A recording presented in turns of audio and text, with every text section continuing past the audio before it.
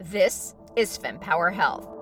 Each week, top women's health experts dispel fact from fiction. The most important pelvic floor exercise is not the Kegel.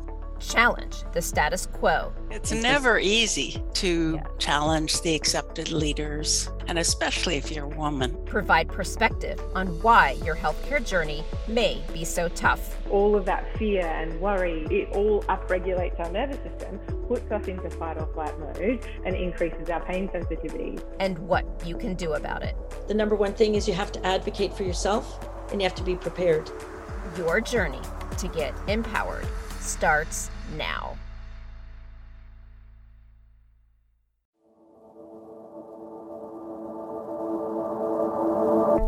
When it comes to women's health, data point after data point shows that women spend years grinning and bearing it, or visiting doctor after doctor seeking answers, whether it be a diagnosis or treatment.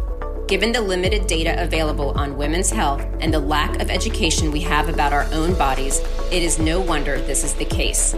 Welcome to the FemPower Health podcast, which aims to change this narrative. I'm Georgie Kovacs, your host. I'm sharing with you what I wish I had known in my 10-year fertility journey and continue to learn today. And it is my belief that these learnings translate to all women's health topics. So listen, learn, and share. Hi, everyone. I'm Georgie Kovacs, host of the Fertility for Me podcast with an exciting announcement. Fertility for Me is transitioning to FemPower Health, allowing the conversation to better capture the essence that we as women face in today's healthcare system, which is a critical lack of trusted information, only creating a rabbit hole of Google searches and years of seeking answers while visiting multiple doctors along the journey. Imagine instead a world where a woman can walk into her 7-minute doctor appointment with information about what is happening with her body and a list of questions to maximize that time. I believe that by interviewing women's experts and asking thought-provoking questions, this podcast will transform the narrative around women's health from what we don't know to all that we do know. So perhaps it helps to share how I got to today. About 10 years ago, I was married and returned from my honeymoon, ready to celebrate my new life, and I happened to have my annual exam with my OBGYN, and she asked some questions, drew some blood, typical appointment. The next day, I get a very surprising phone call, which was, you need to go to a fertility doctor. I was in a complete daze and had no idea what lay ahead of me. Now, to give you some background, I've spent my entire career in the biopharmaceutical industry, and I was a chemistry major in college, so I'm very comfortable with science and speaking to doctors, but even I was completely in over my head and overwhelmed with what was happening. So I spent 3 years going from doctor to doctor, and a part of that was I was really learning what it was about, how to determine who the good doctors were. And quite frankly, in my first appointment, I met with one doctor for my consult. And in the second appointment where I had the vaginal ultrasound, the doctor didn't even introduce himself and told me I had to go straight to do an IVF. And I was just overwhelmed and felt mistreated, so I left. So anyhow, I went to several doctors over the 3 years and kept being diagnosed with unexplained infertility. And that was quite frustrating because I thought either science has not caught up with what was going on with me, and that's why we couldn't get a diagnosis, or the doctors simply weren't trying hard enough. So either way, it was frustrating. After about 3 years, I finally got a diagnosis. And honestly, I think one of the best days of my life was finding out I was pregnant. Another was when my son was born. But I'll tell you, a close third is finding out the diagnosis, because living all those years not knowing was so incredibly frustrating. So after the diagnosis, I had surgery and I was able to get pregnant on my first try. And since then, I've tried having another pregnancy using the youngest embryos that I had, and that turned into a chemical pregnancy. I've tried egg freezing, embryo freezing, and several different protocols. So hopefully that gives you perspective on my really knowing what this is all about and how challenging it is for women's health. But over time, I came to learn that the data around fertility struggles extended to all aspects of women's health, whether you have examples like PCOS, a thyroid condition, endometriosis, or something else. You may show no symptoms, slight symptoms, or severe symptoms, yet it often takes a number of doctors and years to be diagnosed, and even more time to receive the proper treatment that is most suitable to you.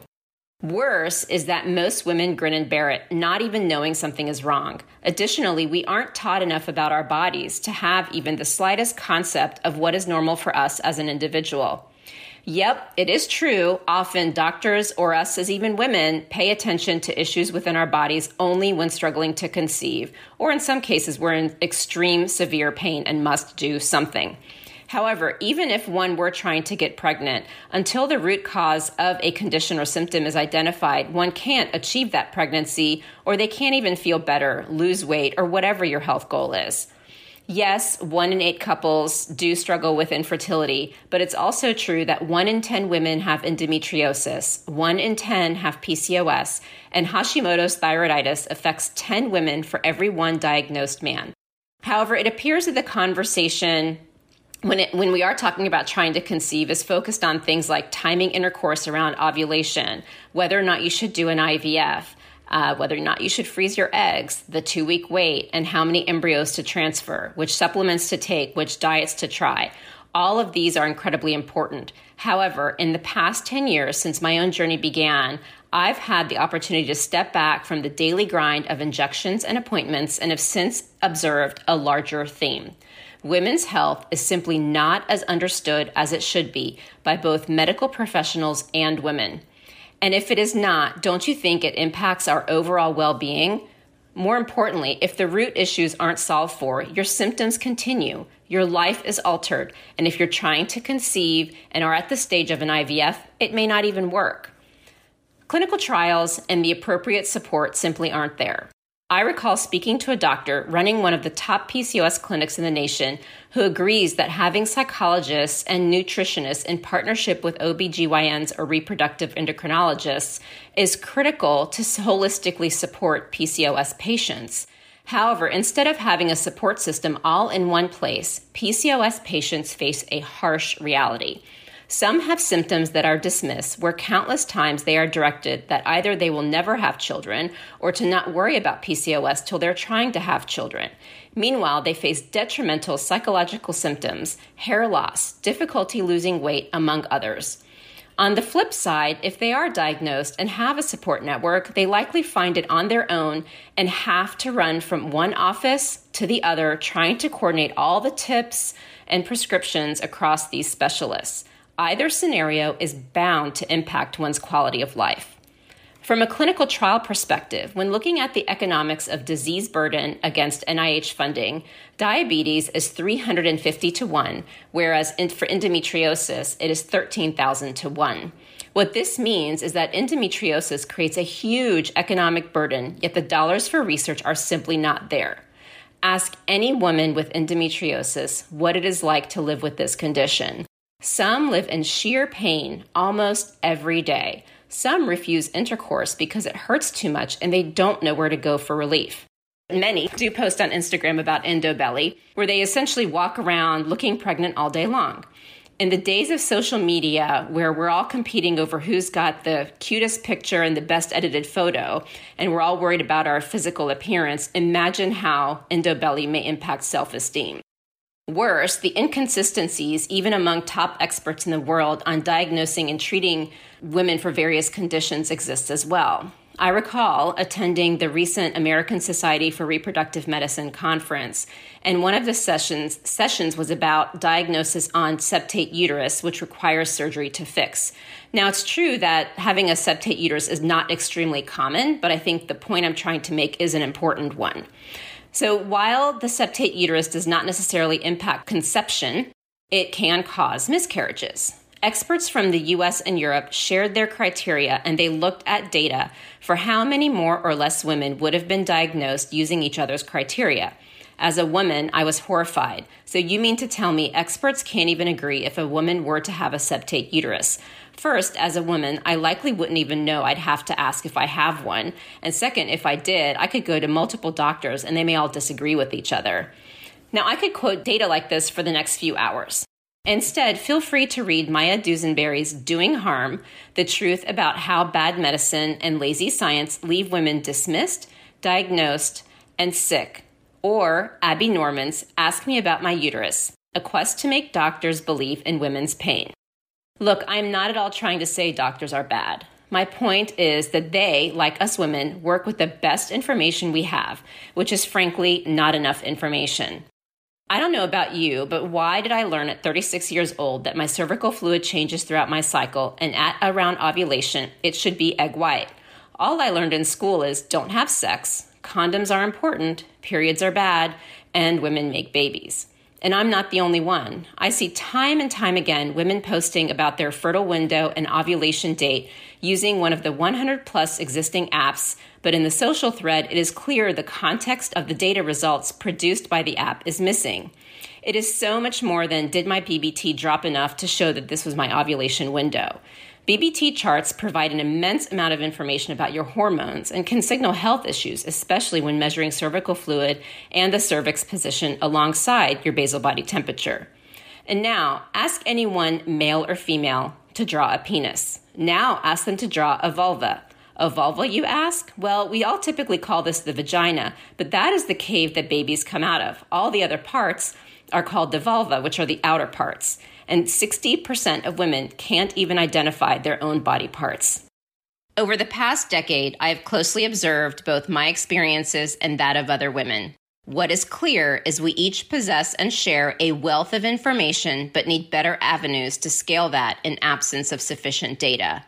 I think about when I had my son, how I realized I was a terrible friend to those who had kids before I did, but then soon realized I was now the resource for those who have children after me. Same goes for my endometriosis diagnosis and autoimmune issues. I have heard countless women share this feeling. So let's let go of the guilt and work together. But we need all of you, those whose health concerns and questions are under control and answered, and those who are just finding their way. It is for these reasons fertility for me is becoming FemPower Health. I want to provide you with information you may not have even known existed. I want to extend the conversation beyond getting pregnant and into the whole self, your period, your hormones, your vulva and vagina, and your reproductive organs. While the podcast is one element, FemPower Health also leverages women's sharing and collaborative behavior through our website, social media, and Facebook group to provide guidance and build a community because 7-minute doctor appointments are simply not enough. It is my hope that by interviewing experts and asking thought-provoking questions, this podcast and the community we build will transform women's health. What's important to me as we move forward is to hear from you. What topics do you want us to cover? When we interview an expert, what specific questions might you have? What did you think of a podcast of ours that you listened to? Change will happen when we join forces. I am so excited to be on this journey with each and every one of you and incredibly grateful for the experts willing to share their wisdom on this podcast. Thank you for joining us. Check out our website at fempower-health.com, which supports your desire to learn important information, prepare for your 7-minute doctor appointments, and share your knowledge and experiences. If you like what we discussed in today's FemPower Health podcast, subscribe, rate, and review, and be sure to tell your friends. The more we work together, the bigger the impact we can make on women's health. And remember, the information we discussed is not to be substituted as medical advice. Always go to a trained professional of your choosing.